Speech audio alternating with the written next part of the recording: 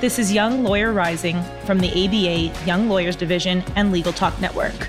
Welcome back, listeners. I'm your host, Montana Funk. Today, Richard Rivera joins us to discuss how to manage burnout, taking care of yourself within and outside of the workplace, and resources our listeners can turn to for help and guidance. Richard is a partner in the litigation and intellectual property practices of Smith, Gambrill, and Russell LLP, as well as the current vice chair and incoming chair of the Florida Bar Mental Wellness Committee. I'm so excited for you all to hear our conversation.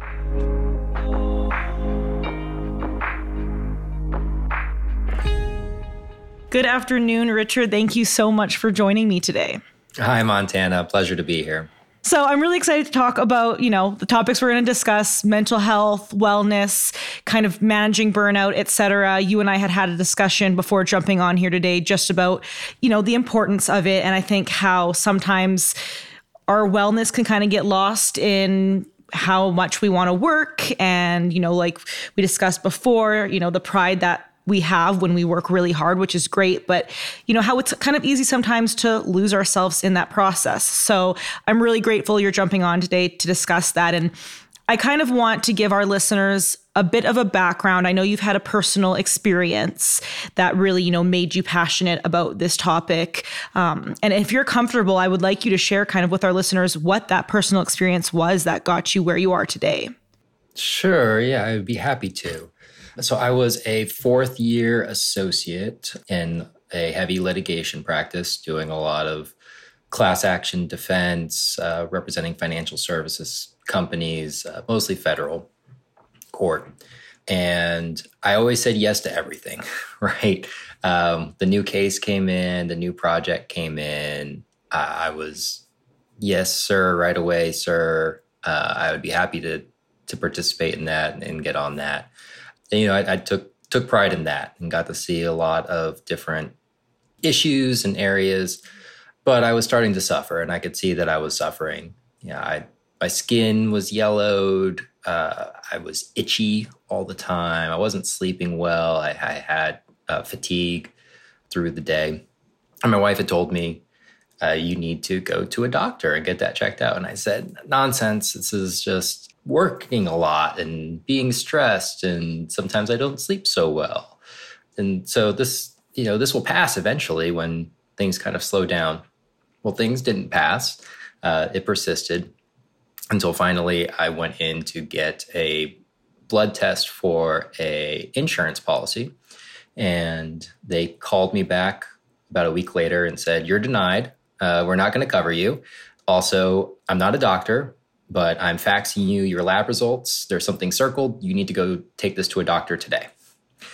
So fast forward after a couple of weeks and months of uncertainty, it turned out I had end-stage liver disease. Wow. And a particular variety of it called primary sclerosing cholangitis, or PSC.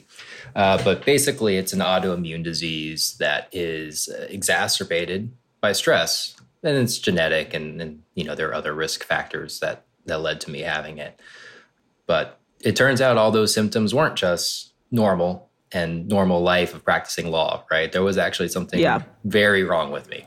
It's really interesting you say that. And I know when we talked before, I really am sorry you went through that. And obviously you're still going through it, right? It's something that impacts your life. So I commend you for getting on here and talking about that, because I think it's really interesting. Like you said, your wife was encouraging you to go to the doctors, but it's easy to dismiss and be like, no, it's just work. I'm just stressed. And it's funny because I was reading, I don't know if you know Uber Facts. It's like a website that has really, you know it. So I was reading some of them last night, and one of them said that higher stress can actually lead to health issues. And I think it's really easy to turn a blind eye to that, right? Like to just be like, tired, maybe I'm not hungry, things like that. But you actually experienced something life-threatening from stress. And I'm curious to hear from you. Did you have, besides obviously the symptoms, any idea that like, hey, the amount of stress I'm facing right now is actually causing me health issues, or not at all? No. I definitely did not think that there was something life-threatening going on, which in fact it was. Really, it was, I had the thought, I'm a young associate. this is a rite of passage. Everyone who excels in the practice of law has to put in long hours, has to go through stressful situations, and it's temporary, right? You think one day I'll make partner and I won't be under such stress. So no, I didn't realize that what I was going through was not normal at all as far as how things were materializing in my body.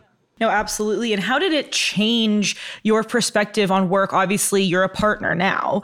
So how did it change? I know you said, oh, when I'm a partner, I won't be this stressed. Well, twofold question, I guess. One, is that true? Because I could assume it probably isn't, or maybe in a different way. And two, what did you do to really change, how you were treating your body? So since it was a twofold question, yeah. I think if I hadn't changed anything, if I had continued in the way that I was going, things wouldn't have changed when I became a partner. I would have been working as hard, stressing as much or more. There are different stresses that come in when you become a partner, in addition to the stress you have of doing the work as you do as an associate. You have the stress of, client contact and client happiness and a lot of other things that come into play. But that wasn't what I wanted in my life. So after being on a liver transplant list for about a year and a half, I did get my transplant. And with that came a involuntary 6-week vacation, right? Where I'm not allowed to work for 6 weeks. And so coming back from that, I had restrictions put on what I could do when I came back from my doctors for a temporary period of time. And so there was kind of that forced reset. 6 weeks, you're not allowed to do any work. I was on pain medication that would be unethical for me to work on, among other things. And then even when you come back, you got to take things slow. And so with that forced reset, I was able to kind of take a step back and say, wow, the way I was living and working is just not sustainable. Even if this thing hadn't happened to me, something else would, right? I mean, our profession has a very high incident rate of depression, of substance abuse. It presents in some way, whether it's a physical harm or something else. And so I knew it wasn't sustainable. And so that made me take a look at how I was living and starting to basically put in some boundaries was my main thing for me. Was I wanted to set times that I wasn't going to start working before, times I wasn't going to work past, making sure I had at least one day on a weekend to not do any work, making sure I was doing the things that, help give me life and recharge me. And it was also about this time that I got involved with the Mental Health and Wellness Committee of the Florida Bar. Okay. After kind of seeing, how bad things could get, right? Yeah. And how, I didn't think I was the only one that needed a change. I think that the practice of law really needs to change as far as what people's expectations are and people's practices and behaviors in it. Absolutely. And I think that's why it's so important to have this conversation today so that our listeners don't have to get to that point, right, where it's too late before they're like, okay, now I need to change. And I think that, we're talking about stress, and I think something important for our listeners to know, and I think that you could really be good to touch on here, is obviously there's going to be times in our career where we're stressed, and it's going to be normal. It's just the nature of, being an attorney. But knowing the difference between when it's normal stress versus when it's burnout or when it's too far, right? And how to kind of differentiate between the two. So if you wouldn't mind touching on that, I think that's something really important that maybe a lot of people don't know how to differentiate. Sure. And I'll echo something that that insurance company told me. I'm not a doctor. I have no mental health training. My views and perspectives on this are based basically on my own experiences, as well as some of the work of the Mental Health and Wellness Committee. There are two types of stress, right? There's distress and eustress. And eustress being that stress which is beneficial, it's helpful. If you go to the gym, right, and you're lifting weights, you're stressing the muscle. That's eustress because you're doing it for a good reason and it's going to lead to growth. Well, that's the same thing with the practice of law, right? There's a lot of trials, forgive the pun, and tribulations that we go through as attorneys that stress us in a good way. They lead to growth. They lead to learning new skills, being able to take on new challenges. And so that's all good, right? And we want those experiences. The problem is when we get into distress, right? That's the harmful types of stress. And eustress turns into distress when it's going for such a prolonged period of time, when you don't have that rest and recovery period for that growth to actually happen. Yeah. Right? It's the same as if you're lifting weights trying to build muscle, you have to have rest days because that's when the actual growth happens. And it's the same way with the stress that comes from practicing law, right? You need to have that rest and recovery time. I think that's another thing too that a lot of us probably don't do enough of. I know you had to have the, forced 6 weeks vacation, which I could assume, and tell me if I'm wrong, that you probably would not take 6 weeks off ever if you weren't forced to do so. So yeah, I mean, taking those breaks in between, and the difference between the stressors, I think is really important to notice and kind of differentiate between, is this something that's actually helping me and am I growing from this, or is this necessary and maybe I need to take a step back? Right. And we all have deadline imposed stress or a trial related stress, right? Where you're going to have those long days leading into a trial and during the actual days of trial, right? Those, unfortunately are just going to have to be 12, 14-hour days. Yeah. But there has to be some sort of limit on it. Absolutely. No, and I want to talk about the boundaries you were saying you set for yourself and kind of how to put those limits in place. I think that's something, that maybe people are still trying to figure out, or if they're in a stressful situation, don't know like what boundaries are acceptable versus ones that aren't. So let's take a quick break. And then when we get back, let's jump into boundaries, stuff like our listeners can maybe take away from this that will help them prevent the distress portion from coming in.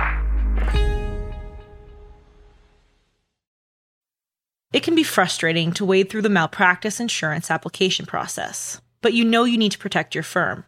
ALPS designed their application to be flexible, easy, and 100% online. Fill it out, review your quote, accept, and pay in as little as 10 minutes. ALPS is the nation's largest direct writer of lawyers' malpractice insurance, and they are endorsed by more bar associations than any other carrier, so they understand law firms. They also know how valuable your time is, and that's why they make legal malpractice insurance easy.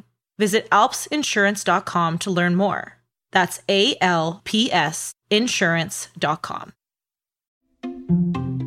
Filing court documents, serving legal papers, collecting electronic signatures, all critical parts of the litigation process, yet ones that are time-consuming and error-prone. But what if you could do more straight from your case or document management software? InfoTrack automates data entry, document selection, tracking, and information syncing across all these core tasks and more by integrating with your core systems like Clio, Smokeball, Leap, MyCase, and others. Spend more time on substantive legal work and less time on busy work. Learn how simple it can be at infotrack.com/simple.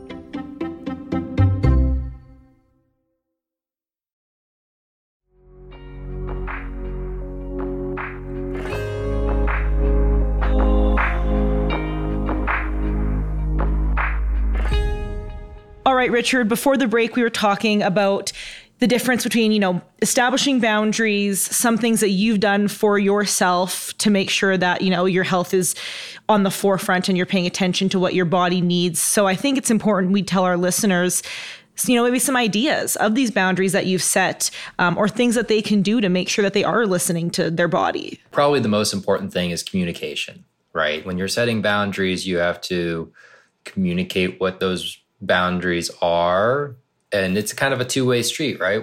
Finding out what's an acceptable boundary, what's going to work for your work environment. If nothing works for your work environment, then maybe you need to find a new work environment. So it starts with that conversation and having that conversation with the people that you work for. If you're in a larger firm, that's probably going to be a senior associate or a partner that you're working for. In different settings, that can be different people. You might be speaking directly to clients if you're in a solo practice, or maybe you're a more advanced lawyer. And so, what boundaries do you need is also something for you to consider. For me, I used to work 13-hour days that I would be in the office, 6 a.m. to 7 p.m. Just about every day. And no one told me I had to do that, right, to start with. But then there came to be an expectation that I would be doing that. And so it was communicating that, hey, I'm not doing this anymore. This isn't working for me. For me, it was probably an easier conversation to have with the people that I worked with because I had a medical necessity for these conversations. For people who don't have that medical necessity, it can be hard to go in and to start that conversation. But it's important that you do it because you don't want to get to the point where you have a medical event and there is some life-changing thing that happens to you that now requires you to go in and cut back on your work hours. Or, for my experience, it was a 6-week involuntary vacation, right? That we didn't know when it was going to happen. And so partners I was working with had no idea when I was just going to be unavailable for a month and a half. Yeah. That's not very conducive either. Not easy. And so, they don't want to be in that situation either. So having, those conversations early make it, a lot more palatable for that. I have a colleague whose name I won't use, but he has this anecdote where he likens associates to a machine. And he says, if you had a machine that prints $100 every hour, why would you ever turn that machine off? Right? And there's a glib response to that. And the true response, which is, well, if you don't turn it off every once in a while, it breaks. Right? Yeah. And then it doesn't print any $100 bills. I was going to say, then you have no money. Right. And even beyond that, work product suffers. You end up writing time off of your associates because they're working too much and their work product's not there. So there is a business case, absolutely, for firms recognizing boundaries and trying to make sure that you get what you need to have a successful career as a young attorney. And I think, too, something that I always think, and maybe I'm still young, obviously, in the legal world, so maybe I'm naive to say this, but the machine example kind of brought this to light to me for me again, is that at what point are we as attorneys, jeopardizing our relationships with our client or our work product for our clients if we are, on our 14th or 15th hour of the day or 50th or 60th hour of the week? At what point do you, I guess, have any insight on this? Do you think it becomes an issue of, okay, now we're actually overworking to the point where our work is actually going to suffer more than if we took a break?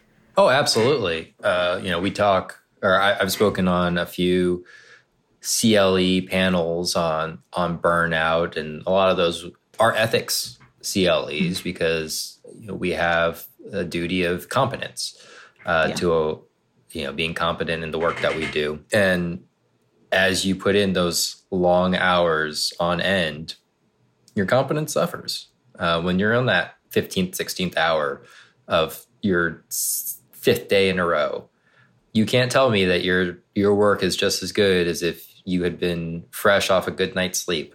Your mind is elsewhere and it's exhausted, right? We only have so much glucose really that our brains can use for energy and to think straight. Yeah. So it becomes an issue. It becomes an ethical issue. It becomes an issue of just work product suffering, which leads to client dissatisfaction, potentially malpractice claims if you miss something and slip on something that you should have caught. Yeah, I think that's something really important to consider, right? Because I know when we talked previously, it was almost like there's this sense of confidence or boastfulness when, especially you're a starting out associate. I mean, I can speak on personal experience that I would be really excited to say I am 50 hours ahead this month, or, you know, just because you're like, look at me, like I'm trying to be a top associate. And then you realize, okay, but I'm also not sleeping and I'm super stressed out and my mental health is taking a toll. And like you said, at what point it might become ethical, right? Because you don't want to be doing something or putting down ideas or writing a summary judgment brief where you are on hour 15 of staring at this paper and then you don't know what to write anymore, or you're writing something that could lead to malpractice, stuff like that. So I think that that's just really important for people to consider, because it is something that's not really talked about enough. I personally don't think so. 100%. I mean, so many of us view it as a badge of honor or rites of passage to be super busy. When people used to ask me how I was doing, my response was always busy, right? Mm-hmm. And said it with kind of a smile, and, you know, I'm busy. You know, I must be doing it right? People want to keep giving me work. Yeah. But it takes a toll, and it shouldn't be a badge of honor. No. And unfortunately, that's, you know, an attitude change that needs to, in my opinion, come to the practice of law as a whole. I agree. And something that obviously I want to make sure our listeners have is, we've talked about these ideas, you know, of how to prevent burnout. And something that I'm personally trying to do is not check my email all the time. I have it on my phone, and I'm sure you do it too, where on the weekend you're constantly refreshing to see if you have new emails. So that's a personal goal for me, right? Is don't check my emails on the weekend, or don't have to have notifications on my phone. But do you have any other specific examples of how to actually get yourself, you know, offline in the sense of, you know, after hours or the weekend, to actually help our listeners take away time for themselves? Sure. So you just raised a couple of good ones, which is having notifications turned off. Mm-hmm. Taking, you know, if you have an iPhone, you can set it to not automatically fetch new messages, where you have to actually tell it to go and retrieve messages for you. I did not know that. Yes. I learned that while I was on the transplant list, and it made my life infinitely better when I didn't hear the constant buzz of a new email coming in. The traumatic notification coming in. That's right. Yeah. So those are two great electronic steps to take. You know, not bringing your phone with you everywhere is also freeing, in a sense. And at first, it will probably cause, you know, that FOMO sense and the stress of that. But you will learn to appreciate it and that time that you're away. There is a movement called Nope Days. Okay. Which is no phone, no email days. Where, I'm going to put my phone away on a Saturday. And I'm going to go out and I'm going to go hiking. You know, people play with their kids, you know, go to sporting events, and everything that they're doing, they're just not using their phone, and they're not looking at their phone or checking their email. And again, it starts with some stress of doing it, but you know, eventually it comes to be something that you look forward to. It's something that I look forward to doing whenever I can. I have a question as a partner now. Do you think there's anything that you have from that perspective to tell other partners, or maybe other people who are higher up at firms, how they can help younger associates as well as themselves also, you know, be offline? Like anything that you would consider telling a younger associate or doing as a partner that would show these individuals and these new attorneys that it is okay to take these breaks? Yeah, absolutely. You know, one thing that can be helpful is putting a note in an email, right? Because we all work at different hours, and there's just different pockets of time. And so I might be clearing my email at 7 p.m., 8 p.m. at night on a day, and putting a note in that email that you're sending to the associate, where you're giving them an assignment that just says, this is not something that needs to be done today. This may not need to be something that needs to be done this week. Mm-hmm. You know, a lot of people have in their signature block basically something to the effect that there is no expectation that you respond immediately to this email. We all work at different times, right? And that's helpful, right? That's helpful for your associates to see. For me, it's also about having those conversations with associates. At my firm, my practice area, you know, one associate might do work for 6 different partners. And so it's checking in with them. How busy are you right now? What all are you working on? Do you have any capacity before I just dump on a new project or give them something with a really short deadline? It's always about, for me anyway, it's asking those questions so that they don't feel that they have to jump on this new project, and giving them the chance basically to tell you the why nots before you make them tell you no. Yeah, absolutely. And I can speak once again from experience on that, is all the partners who were like that to me, when I worked private, those were the partners that it was the easiest to go to if I had something going on in my personal life, right? Or if my mental health was struggling and they come to you and they say, do you have capacity?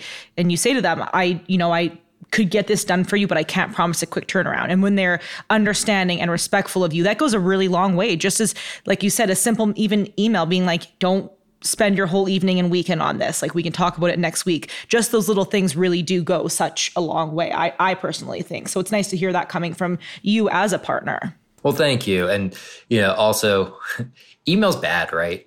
Tone doesn't come across an email. Everything seems like it's, just a very declarative statement. It's hard to exercise emotional intelligence in email and make it come off the right way. Yeah. So much of what I would suggest is having real conversations. Pick up the phone, stop in an associate's office, find out what's going on with them, how they're doing, whether they have that capacity before piling on. Or really just bringing them into a case to get more involved, and so that they understand what's happening in the case on the whole. And, maybe they can see, hey, this thing is going to be coming up in 2 months because we have a deadline. And, then they have the opportunity to kind of make sure they hold that space for your project. Absolutely. I think it's funny you said the email thing, because I remember when I first started practicing, I would send emails with like a bunch of exclamation marks. And then I was like, no, you can't do that. And I would like text my dad and be like, is 2 exclamation marks too much? And then like the older partners would send like, okay, dot. And then I would be like, oh gosh, they hate me. This is terrible. And it's like, that's not at all the case. It's just different generations, right? And email is so hard to tell tone over. So that just brought that memory up to me. But we've given our listeners ideas, personal examples. So something I want to make sure that we cover before we end this episode is actual resources, if you have any, for our listeners that they can go to get help and guidance. Sure. So most state bars have a lawyer assistance program, which is not just for substance abuse issues. They are also there for psychological issues, depression, other, anxiety, other mental issues and mental health issues that you may experience in the practice of law. So definitely check to see if you have one of those and what services it provides. Every state bar is a little bit different. The Louisiana Lawyers Assistance Program is fantastic in all the scope of what it provides. There are also a lot of state bars that will have, like, for example, in Florida, in Georgia, and a few other states, there is a hotline that you can call, and you can get connected basically with a mental health professional for a number of free sessions with that mental health professional. In Florida, it's 5 every year. So every Florida attorney can call when they're experiencing some mental health issue, and can call in and get this referral code. And it's a confidential service. There's no reporting back to the bar that you used it. But this referral code that then gets you 5 free sessions, basically therapy sessions, which, may not be enough, right? But it's a start. Yeah. It's something. Absolutely. And then a lot of state bars will also have member benefits that are relating into the mental health space. For example, you might have a meditation app or connection, healthy eating services, fitness centers and gyms that you might be able to get a discount for just by being a member of your state bar association. Okay. Oh, that's all really helpful stuff. And I I second that. Going to the state bar website, I've always found is helpful for resources, or just, whatever state you're in, just look up mental health resources. And this month, I think June is actually Mental Health Awareness for Males Month, I think. So that's super important too. And I hope everyone takes, advantage of these resources. I agree with you that I don't think 5 is necessarily enough in a year, but it's a start, and it'll introduce people who may not have therapy or who have in the past and want to get back into it. It gives a chance to kind of get back into that space. So I do think that's really important. So hopefully our listeners can take advantage of some of those. Absolutely. Okay, last question, easiest one. Tell our listeners where they can find you. You can find me on LinkedIn, Richard Rivera. I'm also on Twitter and Instagram at ESQ_RR. Perfect. Well, thank you so much for joining us today. I really appreciate the conversation. I think our listeners will too. And I wish you all the best. Oh, thank you, Montana. All right, listeners, we're going to take a quick break. And once again, we will be back with Julie Marrow for Pop Law.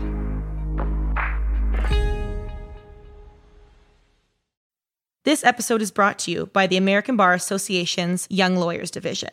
Starting a new career in the law can feel overwhelming. The ABA YLD provides resources, CLE, and a network of peers from coast to coast to help you settle into your new legal career. Claim your young lawyer membership for just $75 at ambar.org/join. Delegate out those tasks that take up your time. Staffy can help you with your legal, administrative, marketing, and even client-facing workload. Hiring Staffy's top-notch bilingual virtual staff means Staffy does the recruiting, hiring, and training for you. Then, if you need a change, Staffy handles it. You get to concentrate on your strategic work.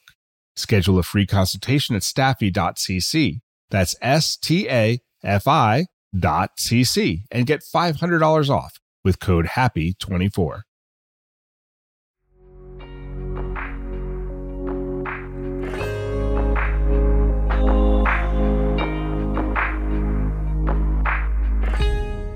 Good morning, Julie. I am so excited to get back into some pop law discussions. Good morning, Montana. Hi, everyone. I'm your host, Julie Marrow, and this is Pop Law, where pop culture meets the law. Montana, how are you? Oh, I am good. It is Saturday. It is sunny outside. I'm in a great mood. What about you? Good. It's good. A little gloomy here, but that's okay. Well, good. Than snow. Exactly. So tell me about this Madison Square Garden. I guess it sounds like there's some issues with people who have sued them before. Yes, if you are a plaintiff's lawyer who also likes to attend events at Madison Square Garden and Radio City Music Hall, you're in trouble right now.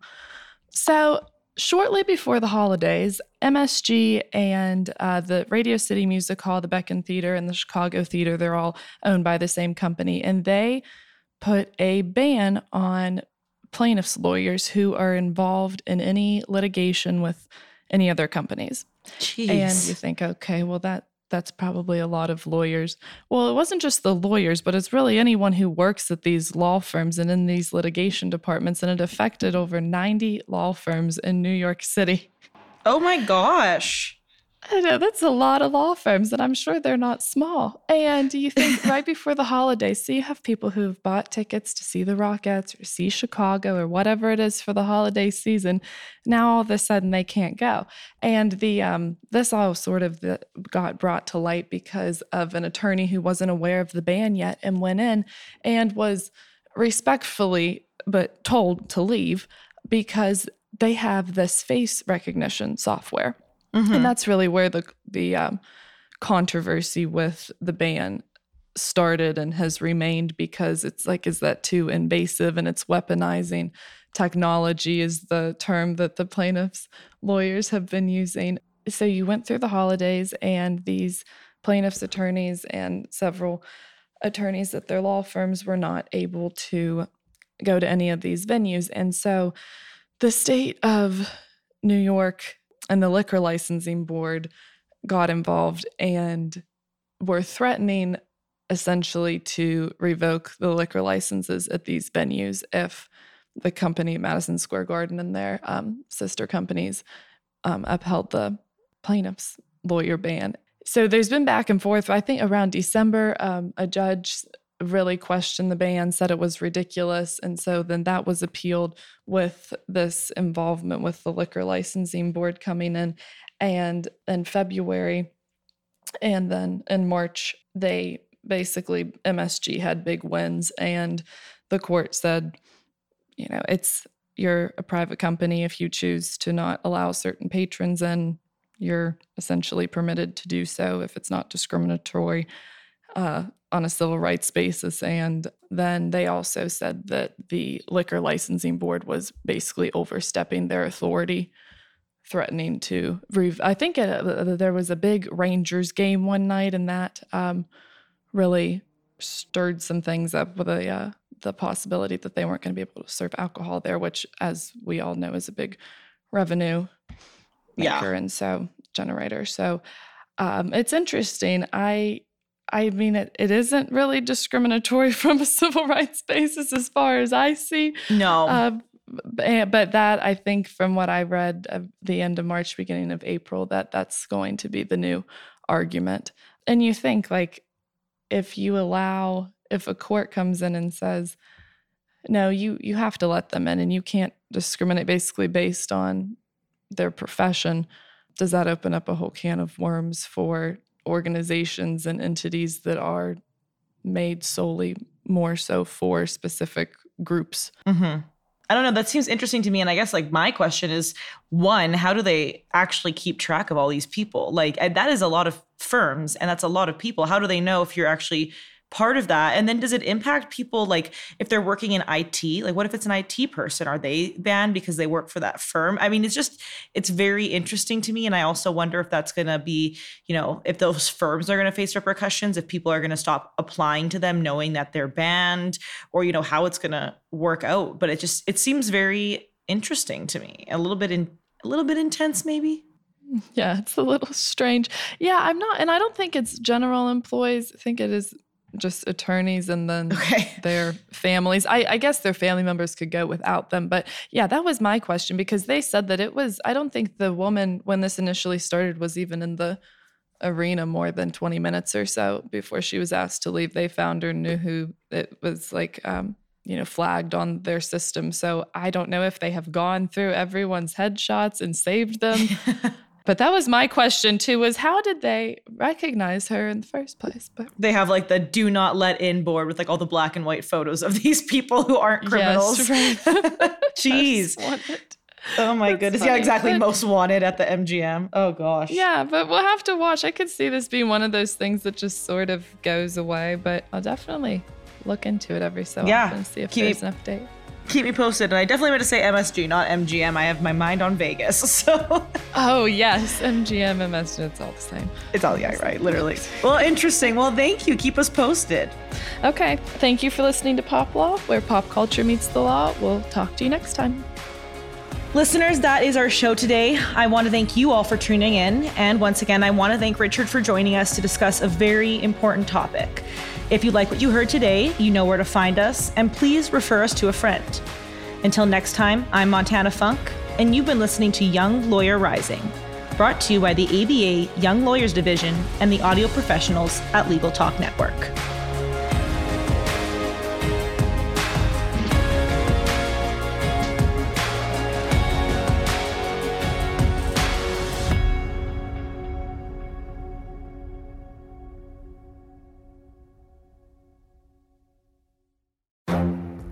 The Lunch Hour Legal Marketing Podcast, your resource for the tips and tactical advice you need to grow your business.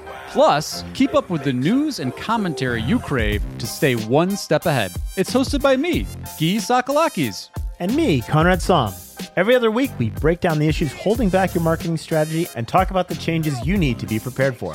Check out the Lunch Hour Legal Marketing Podcast wherever you get your podcasts or on YouTube.